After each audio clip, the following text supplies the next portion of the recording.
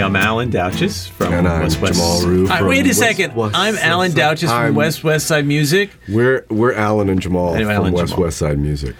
And a topic that comes up a lot with people when we talk about two-bus processing is whether or not they should be putting multi-band compression on their two-bus. It is asked regularly.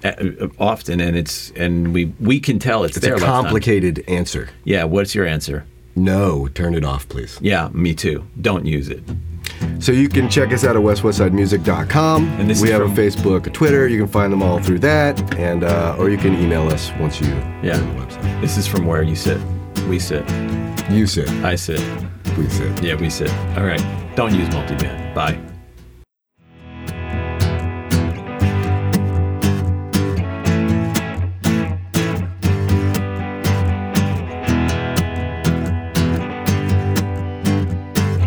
Hi, I'm Alan from West Side Music, and this is From Where We Sit. And I'm Jamal. And you sit here too. I'm sitting with him.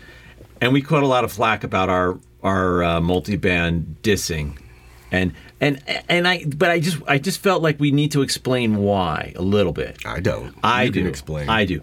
When I was taught to mix, I was taught to use first the pan control, second the fader, third the EQ, and then fourth deal with compression. In other words, don't go to solve the problem immediately with compression. I think I was fader first, pan, then low cut. That would be what I Yeah. Well, actually, right, because on a jukebox, on a Neve, all you had was a high pass and a pan control and a fader. You didn't have any EQ.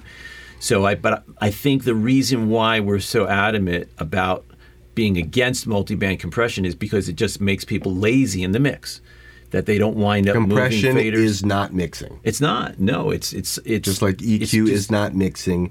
These are parts and tools that you get sounds with, and mixing You get the sound. is actually getting the sounds to work together. get the sounds to work together, not to make your mix easier, not to make it so that you don't have to move I said I those wasn't faders. even going to comment. We're commenting. Sorry. All right. Well, I'm Alan.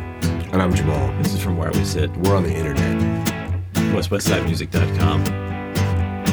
We'll see you later. Bye.